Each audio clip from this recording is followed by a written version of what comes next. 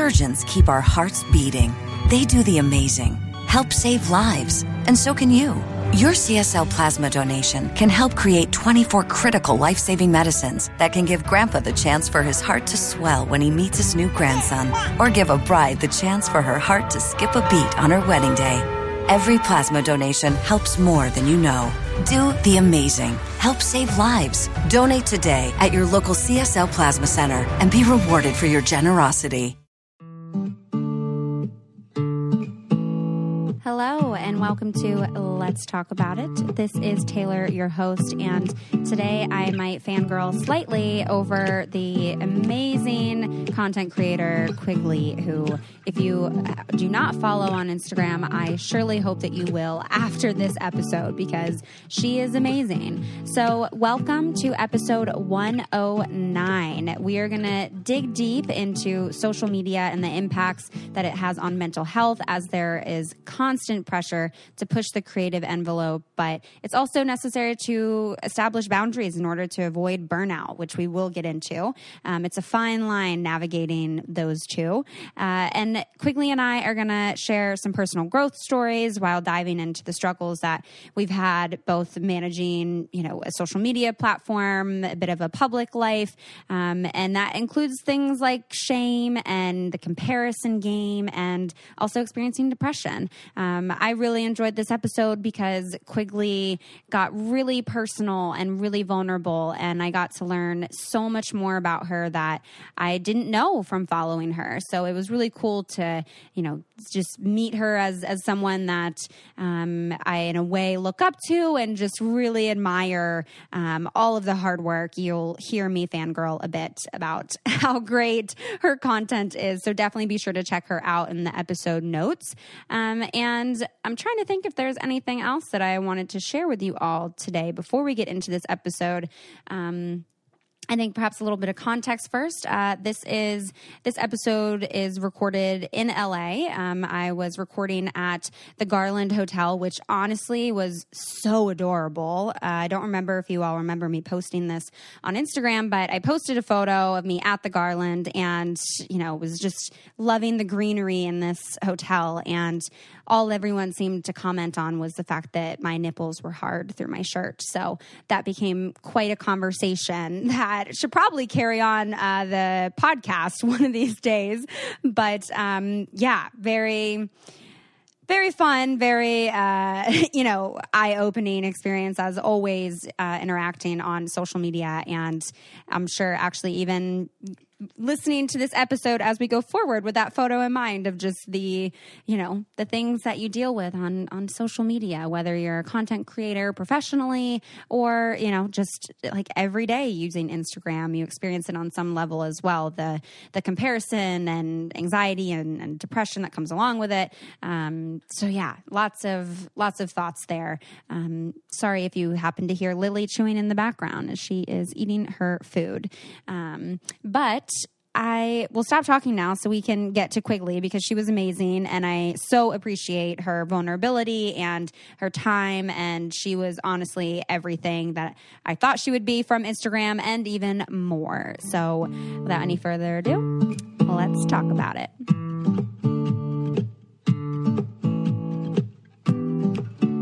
All right, so today I am here with Quigley Goode. Yes.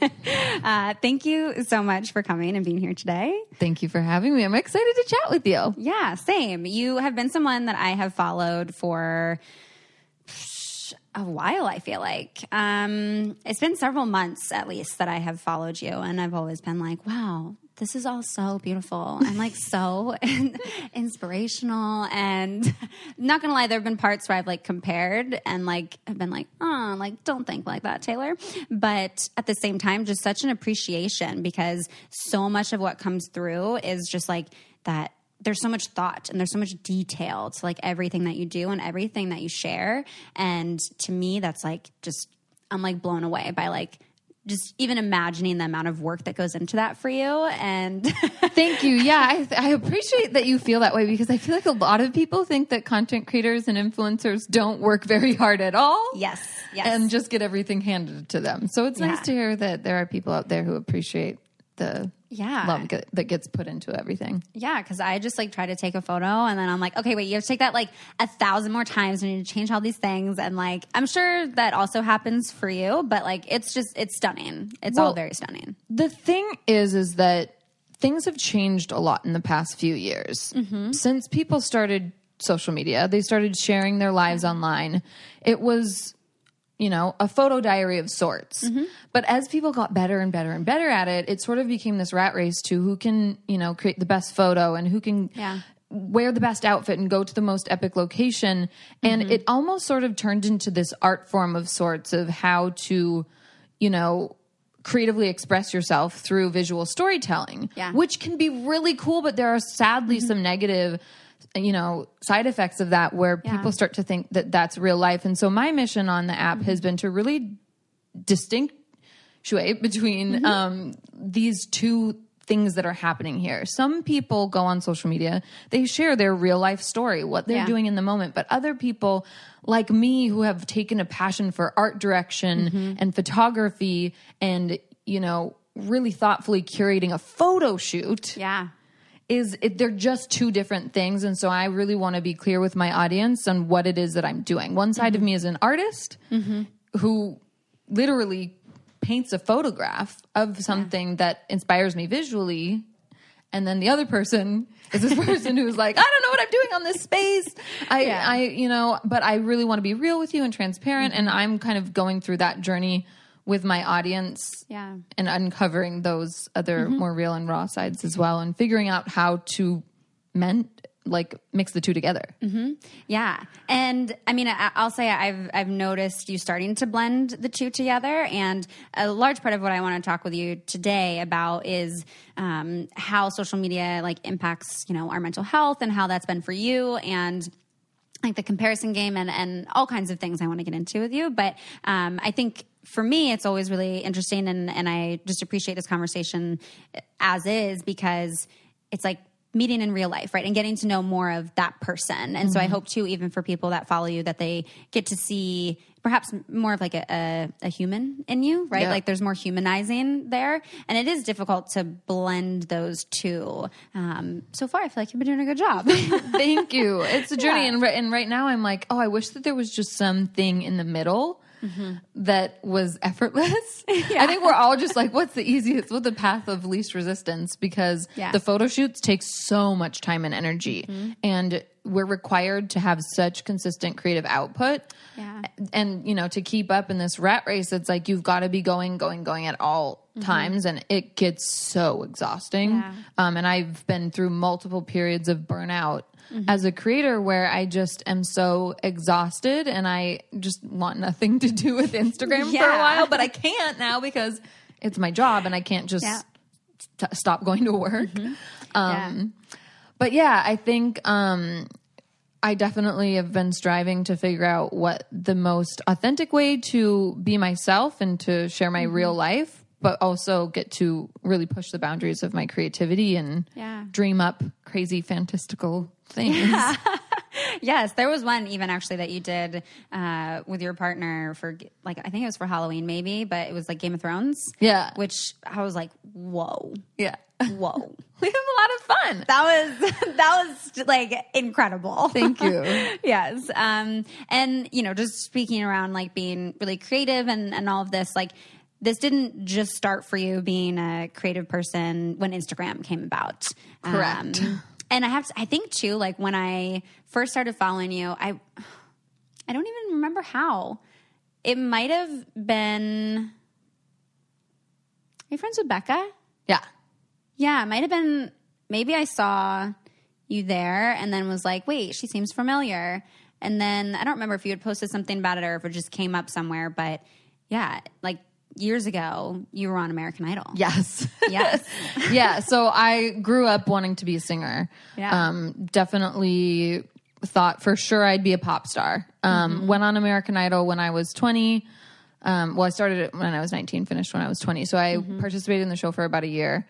And I got kicked off. Definitely not my favorite moment of life being called I was an atrocious singer by Simon Cowell, but it happened.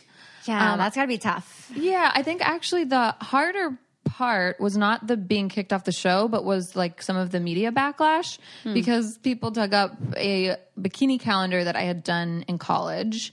And it was sort of this like scandal of like, oh, American Idol singer has this like naughty past. And it was just like, I'm this like wholesome girl from Minnesota. Like it was just so overly dramatized. It was like on TMZ, like blah, blah, blah. And I just felt like my entire experience was, you know, dwindled down to like, oh, she posted or like she has bikini photos. And I just felt like nobody, and all the judges' remarks were consistently about the way that I looked and not about my talent. And I just felt like,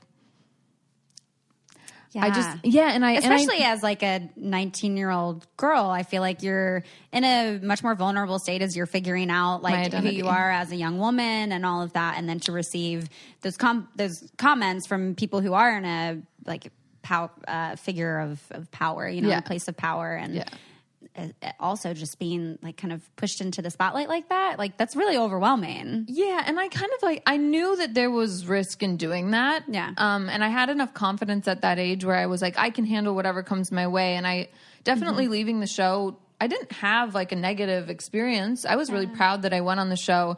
But I think in my 20s, I sort of like slowly started to internalize what had happened without really consciously noticing it. Yeah. And I really started to develop this fear around performing and putting myself out there. Yeah. And I didn't want to do it again. Putting yourself out there after any form of rejection is incredibly scary and takes a lot of courage to get back in that place.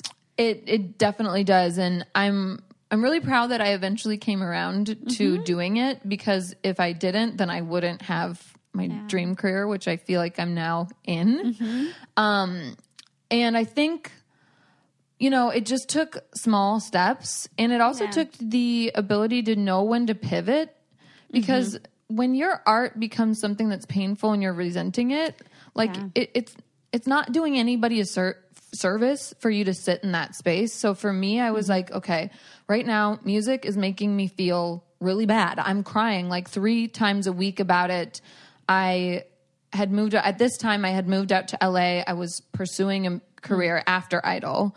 I was going on writing sessions. I was trying to network and meet people, and I was just feeling real gross. Yeah. And just like I could not envision myself in the music industry because of some of the feelings that I had towards my music and towards people in the industry. And then I was like, okay, I'm going to put this art on a back burner for a little while and find another creative outlet that I could do. Because, you know, I first started singing because it lit my soul up. And when it doesn't light your soul up anymore, maybe it's time to express yourself. And it's, and because I couldn't face the real root of what was causing that pain. And so I was like, okay, something else that makes me excited is clothes. I've always loved putting together outfits, and I just started doing a little fashion blog. And I was like, this is going to be fun that I get to do for me to heal my soul, so I can just be creative and play dress up with my friends and take photos of my mom's outfits from the 80s and just have no pressure to make it. Yeah. And that's kind of what birthed a new career path. Yeah. And what, I mean, you said at the time you weren't able to really know what like the root of that was. Are you able to, looking back? I think so. I think that it was my fear that in order to stand out or to really make it in the music industry, I had to be a certain way around men and present myself in a certain way. And I just felt like you had to know the right people and be extremely charming and extremely sexual, but not too sexual that they're going to get the wrong idea, but also like impress everyone, but don't be too good. Because otherwise they're going to want something from you. And I didn't feel like there was a like safe community of female producers that I could turn to and be like, hey, I really want to make this song happen. Like, can you work on it with me? Yeah. Which led me to figure out how to produce music on my own, because I was like, I don't want to have anything to do with the men in this industry. So yeah, I don't know. I think it had a lot to do with like the fact that I felt like my sexuality and my worth as a woman was like tied up into my art. And I just had a really gross feeling about that. Mm-hmm. And then during all of that too, you're like in your early 20s also trying to date, I imagine. Mm-hmm. Yeah, well, and I was, and I kept falling in love with the men that I would write songs with. Yeah. Because it's a very vulnerable process, and it's so hard to set up those boundaries of like, what's okay to do and what's not okay to do professionally. And it just got so messy, and finally, I was just like, I'm done with this. I'm not dating any more musicians. I'm not going to be in the music industry. I'm just going to do things that don't drive me up the wall. All right, it's time for a short break here, but I promise you're going to want to keep listening because I cannot tell you how many times on a daily basis I reference this resource for people in person, on Instagram, and even on the podcast before. They are one of my favorite sponsors of the podcast, and they are BetterHelp. So if you have not heard me talk about BetterHelp before, they are an online counseling service. You can get matched with a professional licensed therapist within 24 hours. It's a safe online private environment, which also just makes it really convenient. So if you travel a lot and you're not really stable in one place, this could be a great option for you. If you're just someone that, wants to really do this now at your own time, at your own pace, you can schedule secure video or phone sessions. Plus, you can also chat and text with your therapist. And you can get matched with someone who covers a variety of issues here. So all you do is you take a short questionnaire and then they'll match you with someone. So whether you're dealing with things like trauma or depression, or sexuality, relationships, they'll match you with someone that fits your needs. And if you're not happy with that counselor for any reason, you can request a new one at any time with no additional charge. They have 3,000 U.S. licensed therapists across all 50 states, and 4 communication modes. So that's text, chat, phone, video. And again, honestly, they are one of my favorite online platforms for therapy. They offer financial aid, which is usually a big barrier to counseling. So be sure to check out that feature. Definitely apply for the financial aid if finances is something that you are struggling with or that has been a barrier to receiving treatment, because everyone should be able to have access to treatment. And unfortunately, that's not the case for everyone. So I want to try to make it even more affordable than it already is on BetterHelp, and offer this as a very truly affordable option for Let's Talk About It listeners. You can get 10% off your first month with the discount code TALKABOUT IT. So why not get started today? Go to betterhelp.com/talkaboutit. Simply fill out a questionnaire to help them assess your needs and get matched with a counselor that you will love. That's betterhelp.com/talkaboutit. And now we can get back to the show. During this whole process, I'm like, something is up in my head to be around 4 years? Yeah. About 4 years of your life. During any of that time, was therapy something that you participated in to help process some of the stuff? That's a big thing. I think for anyone putting themselves out there like that, especially going on TV, especially at such a young age, some of my own experience there, but therapy is super helpful. And I always like to ask people what's your therapy experience? Yeah. So my first time seeing a therapist was probably after the show, but I didn't really like them very much. Yeah, that's okay. And I remember it didn't last very long. Yeah. And then I got into a relationship that was pretty tumultuous, and that partner of mine did not want to see a therapist, did not believe in therapy. Mm-hmm. I think there were some cultural differences there. He was British, and so I actually ended up seeing a therapist behind his back, which was probably one of the best decisions I ever made, because I think seeing her helped me get out of the relationship that I felt was emotionally abusive. 100%. That happened. Yeah. That was a good therapy experience. Yes. Well, and I'm glad that you went back, even though your first experience you didn't enjoy. Right. And I think a lot of people get stuck on that, and then they're just therapy's not for me. And it's very much is dependent upon the relationship. Yeah, oh, for sure. And then recently I've had 2 newer therapists. Mm-hmm. So the first, essentially 6 years ago, my husband's dad was killed. Mm. And we went through probably one of the most crazy experiences you can go through. He was shot and killed in a armed robbery. Wow. And we actually will be going to Chicago next week for the trial, which took 6 years to happen. So that has been something that we have been going through together as a couple. And it's not something that I feel really comfortable talking with on social media. I've actually never told my audience about it. And that feels really crazy. And we saw a therapist together for that because grief is one thing, but when it's murder, like I don't like, it feels weird even just saying that, but, so it's been really helpful. Our therapist is amazing that we see together. And it's really uncovered some things in our relationships that aren't related to the grief that I am so indebted to her for, because I feel like we have a really solid foundation for a marriage. It's not perfect. We're still in therapy. We're not like, we're good. You kind of go in phases of like, you got to go for a little while and then you're done and you're good and life happens and then you got to go back. And we're in a season right now where we're visiting her again. But we've had so many aha moments. I've had moments in therapy where I will literally scream out loud and I'm like, oh my God, I never thought of it that way before. Yeah.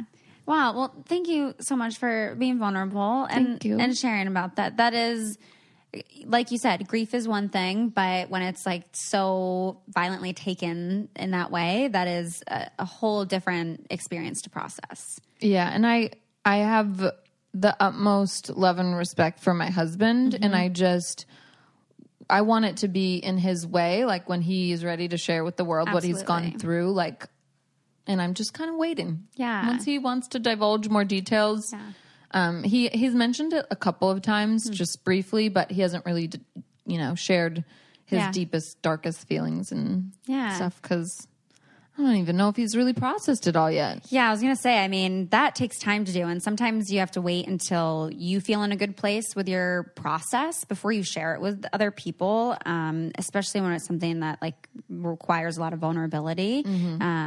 But yeah, I mean, even for you, like supporting a partner while they process something, a major life event that, in a way changes bits of their identity, even maybe of how you're able to show up and be supportive while also processing that on your own. Yeah. I think I definitely went through a lot of things. I questioned how I felt about God. And in a very funny way, kind of opposite to a lot of people. I feel like some people, like death can either have one of two effects on you. It's either it brings you closer to God and your spirituality or it brings you further away from God and spirituality. And I grew up in a really interesting environment spiritually. My dad is the epitome of atheist. My mom is somewhere between like hippie and Buddhist. I had a best friend as a child who was Jewish, and then my best friend in high school was Muslim. So I like had exposure to all the things. Well, not everything. Yeah, you had some well-rounded exposure to different cultures and religions. And I sort of came up with this idea that all paths lead to the same place, and if you're a good person, you're a good person. And I never really felt like I needed to make space for God or any sort of spirituality in my life. It was just everything's the same. There's no reason to fight about it. It's all good. Don't need to think about it that much. And after going through what we went through with Herb, I felt like I was searching for a deeper connection to something bigger than me. And I don't really have a way to put it into words, but I'm definitely right now on a journey to figure out what that is. So that's been interesting. Yeah. And I like that you use that word journey, because it is a journey and it's a process. And I think that's amazing that you guys are both able to go into counseling together to address that and to be able to support one another through it. Right. Because his process was very different than mine, and that's okay. But one of the questions that's been on my mind a lot recently is that with social media, people are leaning towards authenticity and transparency.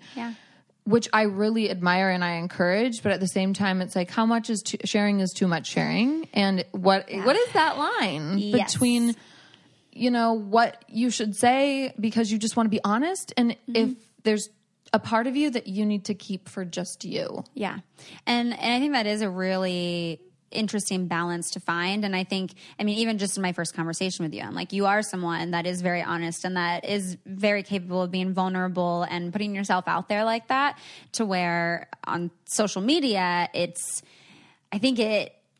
not just that one-on-one connection, right? It's not just that face-to-face conversation where you're both being vulnerable. It's a lot different. I think there's a lot of fear around, at least in my case, being trolled, right? Like, oh, if I'm extra honest about this and this feels authentic for me and this is part of my story and I want to share it, and you don't really need any other reason to post something than you want to share it. Like, that should be it. And then, questioning, is this too much? Am I going to get backlash on this? It's a hard balance. For sure. I think I've definitely learned that, you know, the people who I want following me are the people who are going to love and support me no matter what. Yeah. And so I have had a few instances of online trolling. It's not been that extreme, but I'm definitely like, okay, well, I don't want you following me anyways. Yeah. Well, and I think it's also just how am I going to feel once I share this? And is me sharing this going to make me feel too naked? And Brene Brown calls it a vulnerability hangover. And I use that word all the time here. And it's a very, very real thing. Yeah. I love Brene Brown. She's my goddess. Yes. Amazing. But I also feel like, do you feel it's cathartic? Because I really do. Like, whenever I feel the fear, like, do I share this or not? Feel the fear. And then I do share it, and there's this rush of adrenaline. It generally feels cathartic. Yeah. But then there also is the pitfalls of, like, it's adrenaline, and then it's like a drop off. Yes. And I literally, a few weeks ago, I posted about a trip to Toronto where I had a sexcation. And that's just like what I called it. I called it a sexcation. Okay. And part of me was like, yeah, I haven't really like shared that explicitly, you know, my personal life like that. And it was also, there was that rush of adrenaline of like, do I not? But then, you know, I shared it with that person and was like, how do you feel about that? And then I was also like, how do I feel about this? And it was like, yeah, that feels like something I would tell my friends, that I've told my family, something that I don't feel ashamed. I don't feel any kind of shame around. And even if I did, I would then process that shame and think maybe this is something I need to share to fight that shame. But yeah, and I think part of me also even wants to post things like that to fight against the potential shame that people are going to project, because then that's an opportunity to be like, actually, no. Actually, here, like, actually, this is real. This is authentic. Like, this is okay. And here's how it can help people. I think at the bottom line for me is like, I ask myself, is what I'm sharing going to help people or hurt people? And if the root of it is it's going to help people, then you can argue your case no matter how you want to argue it. You know, like with some scenarios where it's like, okay, if I share this information, will it maybe hurt someone I love? Then that's the point where you say no. Yeah. Or if I share this information, will my partner be ashamed or, you know, not want to be that vulnerable? If it's about a relationship, you know. Yeah. I definitely think when it comes to like talking about sex or that kind of stuff, there are certain things that I wouldn't talk about publicly because it's between me and my partner and we're working through that, or XYZ, or, you know, if it's like related to a family illness, sometimes that person doesn't want their health to be discussed over, you know, social media. And so if it's going to hurt someone you love, then consider that first. Yeah, I like that. And I think, again, having that communication with those people is super important. Totally. And I mean, it sounds like already you and your husband have really worked hard on like maintaining good communication between the two of you, even just with going to therapy. But you mentioned that like you were dating a lot of musicians, and now you guys have been together 6+ years. Yeah, we just celebrated our 7-year of dating anniversary, but we both forgot it. We were it was 2 days before Thanksgiving. Yeah. And I think we were just all like getting ready for Thanksgiving. We celebrate our marriage anniversary as our anniversary now. Mm-hmm. So like our anniversary of dating, which used to be our anniversary, we're just sort of like, ooh, another milestone. Yeah. And actually we woke up like the day after Thanksgiving and we're like, hey, we missed our anniversary. And we both looked at each other like, oh, yep. Well, I have to say, just seeing the two of you on social media is adorable. Thank you. Like adorable. You guys are both like very attractive together. Thanks. And just seem like so, I can't even think of the word for it. You guys just seem like so on like the same page in a way. And I don't know a ton about him, but you guys just seem very on the same page. And I'm really curious if there's any reflections you can share about like maintaining a relationship over, 7 years. Yeah. Well, how much time do you have? I mean, let's start at the beginning, because the first thing you said is like, you guys seem very on the same page, which is wonderful, but like, it's not an easy relationship. I mean, I don't think any relationship is easy. Mm-hmm. It takes a lot of work. It does. And we, every couple has their own unique challenges. Mm-hmm. Alex and I were drawn together because we're similar in ways, but we also have extremely different interests. Yeah. And we also have like a unique challenge of we both work from home, and so we see each other all the time. And when a marriage has to be, a friendship, your roommate, a lover, your best friend, like when it is required to fill all the roles at all times, that can be very exhausting. Yeah, that's a lot of pressure. Yeah, so we've definitely had to figure out how to create our own spaces in our home, because it's our workplace as well as the place that we have family time. So we need alone space. Absolutely. And then we've also had to figure out how to really nurture our friendships outside of the relationship so that we can have people in our lives that we can discuss our interests with that aren't each other. For example, my husband loves motorcycles.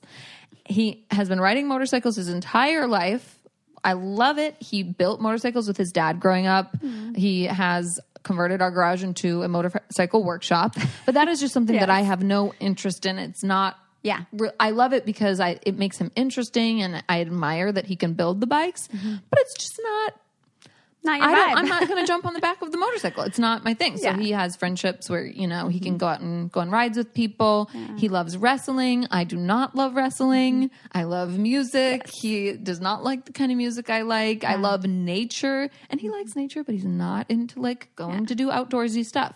So I have girlfriends that I go on hikes with, and we had to like really identify that like the things that made us different, that's okay. Like we don't have to fulfill every role in the relationship.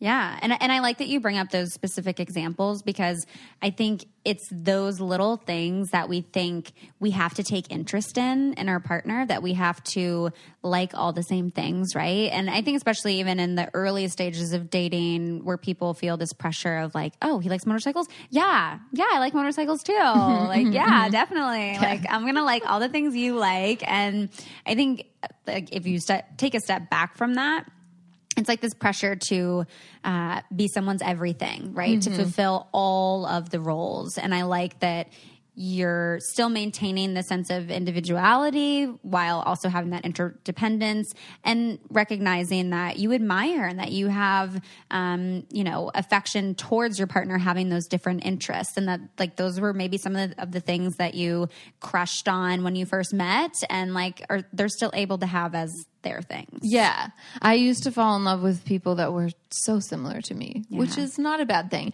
They say opposites attract. I don't know. I was always attracted to people who I wanted to become, which was interesting for me, but it led me to like a lot of relationships where I felt like it was always competitive. And now it's like Alex has his things that he's really good at, and I have my things that I'm really good at, and they're not the same. And I kind of love that about our relationship. But it's also complicated because sometimes I'll ask myself, well, where are the passion points? Like, where do we overlap? Like, what are the things we were both passionate about?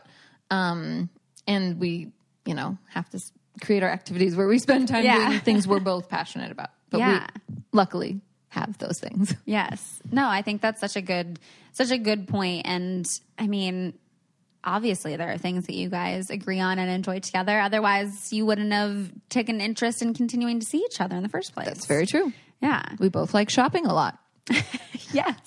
Yeah, like you guys do like videos together of like different outfits, and I'm like, this is just so cute. That like that's where I get that sense of like just being on the same page, right? And of like supporting one another in your passions. I will say I think that Alex is truly one of a kind in the way that he understands social media and wraps his head around social media. He is so supportive in what I'm doing on the space. And I never feel like he is judging me. I never feel like he truly understands my purpose, and that social media is a platform to be able to spread love and positivity and to help people in certain ways. And he sees the longevity of like how social media can help people. And I think that's really cool. And he also has a background in acting, so he loves being in front of the camera, which really helps. I can tell like he has this like bit of like theatricalness to him. He does. That is like very entertaining, and you guys are just so freaking cute. But as we talk about social media now, one of the things I want to make sure that we talk about today before we wrap up is burnout and comparison. There's a lot of comparing on social media, and as someone who, you know, has built your following organically and very like enthusiastically too, I think, of how you've dealt with comparison, both personally when you're like on Instagram, but then also like how you try to manage that for people that follow you. Yeah. So we'll talk about comparison first and then burnout afterwards. Then burnout, yeah. Okay. So the beginning of my comparison journey happened like around when I hit 60K. I had been building my profile for a while just as a place to share fashion. Yeah. And my following was growing. Things were going well. I was starting to get clients, build work, and I thought that there'd be a point soon where I might be able to make it my real career, and I was really excited. And I just remembered getting to this space where I would go and I would look at the girls who had made it. And I'd look at the bloggers who I felt like were really successful, and I'd look at their pages and I'd go, well, what do they have that I don't have? Because my photos look just as good. I'm sharing really great content. I'm sharing valuable content. I'm like doing all the things that I thought I was supposed to be doing. But for some reason, I didn't feel like I could take my work to the next level. And so I got into this rut of trying to figure out how to be more like other people. Yeah. And in ways that helped me, but in a lot of ways it just made me miserable. Yeah. Like it might help you business-wise, but then personally you're like, I'm miserable. Yeah, exactly. And there was one blogger in particular who I had met. She was an acquaintance of mine, but I started like really, really loving her work. And I just thought she was like the epitome of cool. And she would do this thing where she would take an amazingly beautiful photo and then she would write a short and witty caption to go with it. And I was like, that's the way to do it.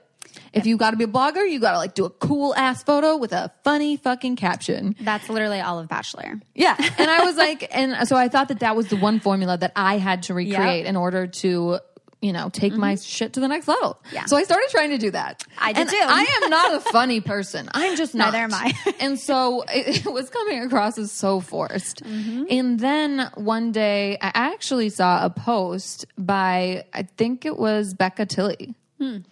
And she did this post where she was in a room against a white wall with no makeup on and just was like, look, y'all, I'm done with this scroll hole shit. Like, I'm done with comparing myself. Here I am. This is me, raw, like unfiltered, just without makeup. This is how I look. Deal with it. And I remember thinking, wow, she's so brave, but also I would never do that. Heaven forbid I mess up my perfectly curated feed. And that sat with me for a while because I really admired her for doing that, but I was like, I could never do that. And then slowly over time, I thought, well, what would happen if I wasn't perfect? If I didn't have that perfect feed, if I wasn't in the most amazing dress, in the most amazing location, would people still like me? And that question sat with me for a while. And then I thought, well, what I'm doing right now? How is that affecting other people? Because at the time I was doing it. I was working with professional photographers. I was posting crazy cool outfits in crazy cool locations, but I was not realizing how other people were digesting that content. But and how is that making you feel in like your own personal life? Not about like, I'm sure, you know, like you liked how your feed looked and all of that, but how did that make you feel like personally doing all of that? Going off and gallivanting to castles and taking pictures in gowns. It made me, I was having fun, but I don't think I was, I think I was still wanting the next level. Like I still was wanting more and I was still questioning like why I wasn't these other people. Like I felt like I had the good, like I was doing stuff that was awesome, but like it just wasn't taking off. Well, the whole like, you know, oh, I could never do that of like posting, you know, no makeup, all of that. But was that something that you also held true in your personal life of like, oh, I could never like go to the grocery store like without having my makeup on and just being like this perfect curated version of me? No, I've always been pretty comfortable with living 90% of my life sans makeup and in my sweats. Okay. Yeah. It was just like what I liked to post and what I thought the only way I thought a blogger could succeed was by posting a great outfit photo in a great location with a short and witty caption. So then I started to just slowly break down what it meant to consume content and what it meant to like why people were actually there, what people actually wanted from me and how I could actually provide a service. Because when I started my account, like I said earlier in the episode, it was for me as a creative outlet and as therapy for me. But when you're running a business, you need a mission statement. And you need a function. Yes. And I got to this point where I was like, oh, okay, I'm running a business and I don't really know what my clear purpose is to help people. And I don't really know what it is that people are turning to me for besides fashion, which is just one thing. But I felt like I had so much more to offer. And as a writer and musician, I was writing all the time, but I wasn't sharing that with people because I thought people were not going to want to read a long-ass caption. They just are there for the short and witty ones. Yep.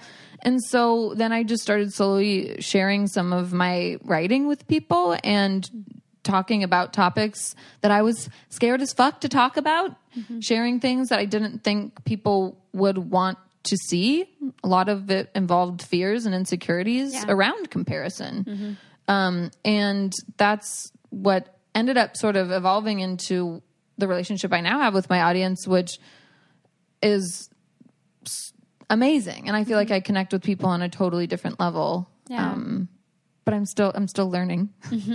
Yeah. And that's where I feel like even when you get to a good place and you feel like you are authentically portraying or, you know, authentically connecting with other people, that there still can be those insecurities that creep up on you, and managing that can be difficult. And just with everything that you do, I do want to touch a little bit on burnout and how you take care of yourself, like in couples therapy, but personally, like if therapy is a piece, or just what that looks like to take care of you. Yeah, it's been rough. I'm not going to lie. Yeah. It's been really hard. I've been in probably like a 3-month period of where I'm like, oh my gosh, what am I doing right now? I put out a class earlier this year about this exact topic. Yes, you did. Yep. And it's so funny because I feel like so many people who want to help others through the things that they need the most help on themselves. You know, I'm like, I need the most help on this, so I'm going to do a lot of research. And then when I research it, I'm going to come back and share it with you. And that's what I did with the class. And so a big part of my class was helping people set boundaries with technology, because I struggle with that. Yeah. I used to go to bed. The last thing I'd look at night was my phone, and the first thing I'd look at in the morning was my phone. I would go on walks, and I would like be literally walking my dog in one hand and then holding my cell phone in the other, like doing things. And it was just, and my husband was like, every time we're in the car together, you're on your phone. And it was just, you know, we'd be sitting watching a movie, I'd be on my phone, and it was just so bad. So just setting boundaries with when I'm allowed to work and when I'm not is huge. And especially when you're your own boss. Yep. I'm an overachiever, and I'm like, okay, if it's the weekend, what do I want to do? I want to work on my career. But then it like never ends. Yes. And then my body says, you must slow down. Yes. Yep. And I enter into a phase of depression, which is tricky as an artist, because you want to keep giving that creative output. But guess what? We are not meant to be in flow or all the time. Like it's just impossible. How do you know when you're in that state of depression? My body sends, it feels like there are like little alarms going, something's wrong. And then my brain tries to figure out what's wrong. And I make up a lot of things. There's a lot of rationalizing around the feelings. Yeah, I get pretty numb and I feel like everything feels really pointless. And that's hard. A lot of like apathy and just feeling indifferent to things. Yeah. Yeah, that makes sense. So I'm still trying to figure out, you know, how do you anticipate, like, I'm in a constant struggle between do more, do less. And I don't, you know. That's a tough one. It's a tough one. Yeah. Even, I mean, this trip, you know, being in LA, it is definitely a battle of do more, do all the things, take advantage of it, but then also like rest and like it's okay to do less and just like focus on quality of that. And it's, I think, just important to have those check-ins with yourself around like every other hour sometimes on days like this that are just like really busy and back to back of like just check in. So I'm like, even like between photo shoots, you know, for you of like, okay, wait, like how am I feeling about this? No, I had yesterday was a photo shoot day. Today was supposed to be a photo shoot day. And tomorrow was supposed to be a photo shoot day. And my assistant was like, hey, you know that's 3 shoots back to back. And I was like, it's fine. And then finally we got to this week and I was like, yeah, we're going to cancel one of those. Yes. Yeah. And I think that even if you don't, like, I didn't have a specific reason to cancel the shoot. I was just like, I think it's going to be good to have some space. Yeah. And that was the right way to go. I'm so glad you said that because part of, even before I flew down here, like the 2 days beforehand, I literally wrote a journal about this where I was like, it's okay if you need to cancel things. Yeah. It's okay. You don't need to have a reason. If you need to take things off of your plate and rest and just be, that's okay. Like, don't feel like you owe anyone anything and that if you need to cancel, just reschedule. Yeah. Just like, it's okay to not put such immense pressure on yourself to like get all the things done all the time, like in the best way, perfect 100% of the time. Like it's too much. We are drill sergeants on ourselves and it's like, okay, it's not that big of a deal. Yes, it's not. Well, I just super admire and appreciate your ability to really like challenge yourself and also just the whole, you know, the way that people use the platform to bring in more of that authenticity. Well, it's an exciting time for artists. And I think this is the probably most realistic time to be a creative and have a career doing it. Yeah. You know, my mom's generation was not like that. She couldn't have done this in the fashion industry. Like, no. It wouldn't have worked. Nope. So I think it's really a shame to let the pitfalls of social media and online living get in the way of that fucking once in a, you know, all of eternity experience. Yes, all of time. Yeah. Yeah. So, yeah, I really, it's my mission to help other creatives figure out how to navigate it alongside me. Yeah. And it so comes through and it's like, it is legit art on my Instagram feed every time you come up. I'm just like, wow. Like I have to like take a second and be like, okay, like look at just such attention to detail. Thank you. Yeah. I really appreciate that. Yeah. I want everyone to go follow you. So can you tell people where they can find you if you have any other classes or workshops or things coming up? Yeah, for sure. So my main handle is officially Quigley and then the social media SOUL is where you can find the class. Yes. Yeah, it's amazing. Well, definitely check it out and I'll list it in the episode notes, but thank you so much. Thank you, Taylor. Yeah. All right, that does it for today's episode. Thank you so much for making it all the way through and keeping your ears, your hearts, and your minds open. It would mean so much to me if you could take a second or two after listening to this episode to leave a review on iTunes and let me know what you're enjoying about the show. I love reading, you know, what your favorite episodes are, where you guys listen, and definitely feel free to share this with a friend. I mean, part of how we break down the stigmas around these topics is by talking about them, right? And sharing them with more people. So definitely share the podcast podcast. And again, really wanting to include all of you in this podcast. So if you have questions or you want to share a thought or an experience, please send in a voice memo to ask.letstalkaboutit@gmail.com.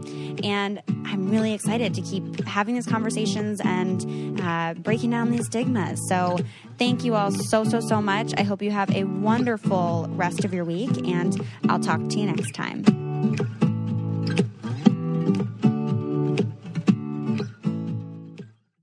Surgeons keep our hearts beating. They do the amazing, help save lives, and so can you. Your CSL plasma donation can help create 24 critical life-saving medicines that can give Grandpa the chance for his heart to swell when he meets his new grandson, or give a bride the chance for her heart to skip a beat on her wedding day. Every plasma donation helps more than you know. Do the amazing. Help save lives. Donate today at your local CSL Plasma Center and be rewarded for your generosity.